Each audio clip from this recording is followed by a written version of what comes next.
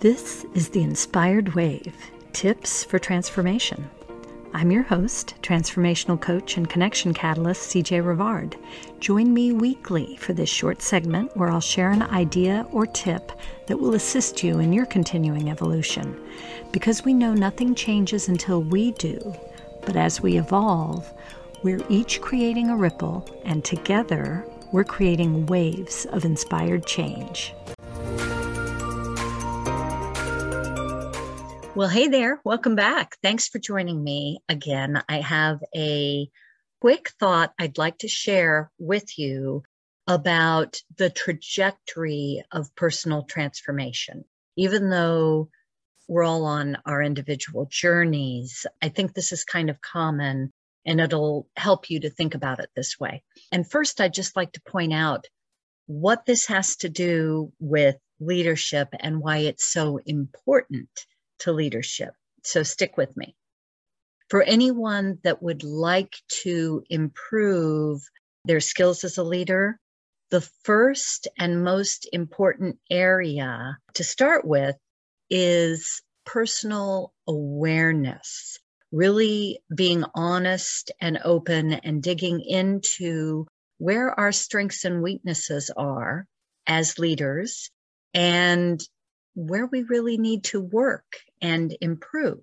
So the challenge is that I don't want anyone to be discouraged if you've been on this journey a while and you've been really digging in and working on your personal growth, and all of a sudden you feel like you're back to square one, or you're working on something, you're noticing something kind of basic that you thought you nailed, like you really thought you had it. And then you see evidence in your life that maybe you don't. I don't want anyone to be discouraged because I think that this is common and it's natural. And it doesn't mean you're not growing. Actually, quite the opposite. So I can remember, and this isn't the case, but I can remember always thinking in school that our learning was kind of linear. It was a straight path upward. And, you show up and you learn something and you take the test and you check that box, you did it, and you move on to the next. And I understand now that teachers will frequently go back and review the material and you're using building blocks to keep going. And I think that's kind of what we're doing in our personal journeys, because we do constantly need to revisit the key basic areas, but we're always coming at it from a new place of understanding to dig into it further and to go farther with it, because we're always in a different place, right? So instead of that linear growth up the mountain that I always envisioned, I have come to use the analogy, of course, of a wave or of the ocean. So you've heard me talk about my wave creation system, and I do kind of set it up like building blocks. We start here and we keep going, but it doesn't mean that once you're here, you've created that wave and you're riding it and you're on top and things are happening and you're moving and grooving. It doesn't mean that you're done learning and that you're always going to be staying on top of that wave. Does it? Frequently, what'll happen is life. Circumstances change. Somebody new shows up in your sphere of influence and things change. New things come into your awareness. And all of a sudden, you either feel like you hit a brick wall or you just kind of lose your focus or energy. And so that wave will start to ebb, just like the ocean, and you'll dip a little bit. That doesn't mean you're done if you don't get out of the water, because what happens is a new wave forms. And next thing you know, you're back up in the air, riding and having the time of your life, making things happen.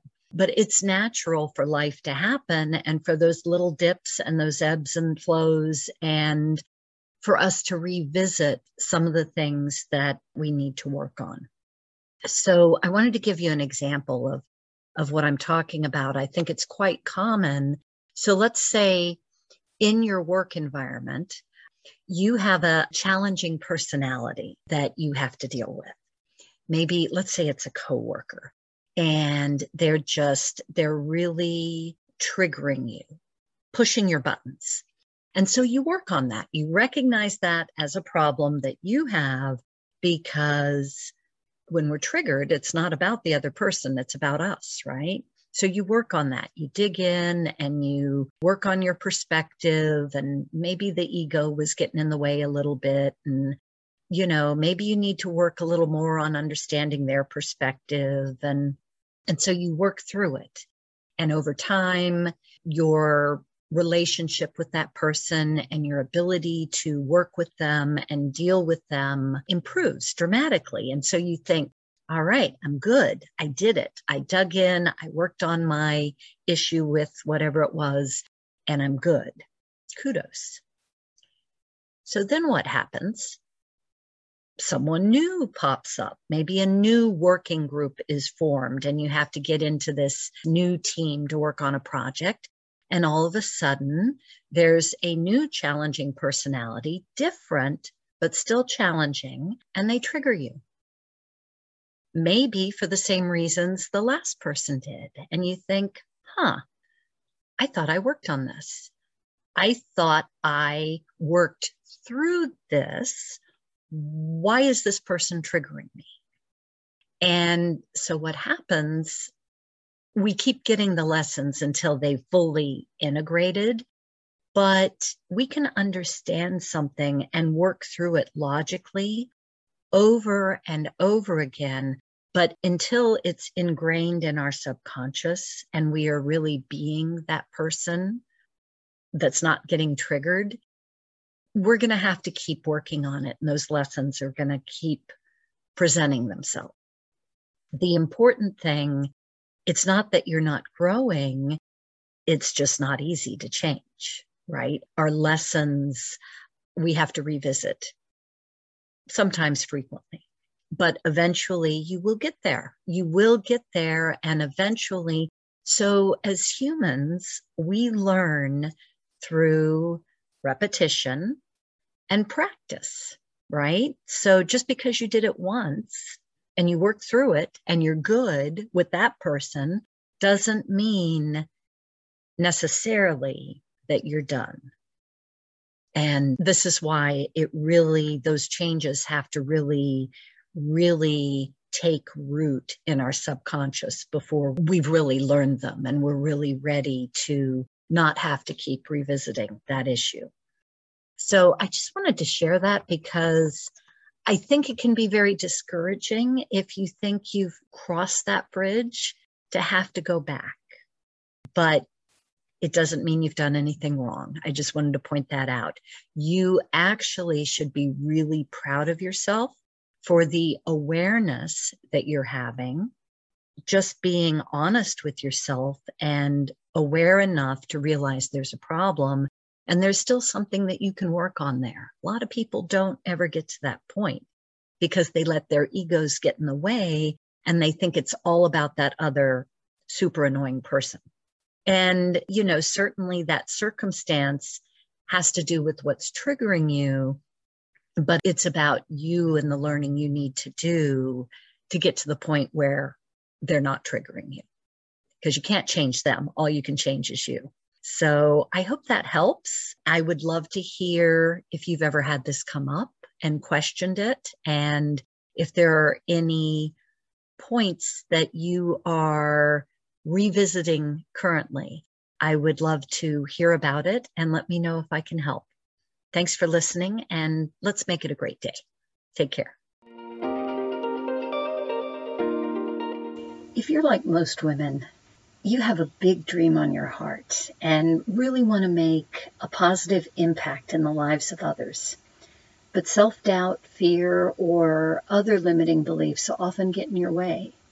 What many women don't realize is that the one thing that can catapult them forward is deepening their self-love and self-esteem. So I have a free ebook for you that's really going to help you in this area. It's called 30 Days to Deepen Self-Love, and you can download it at the link in our show notes. Enjoy.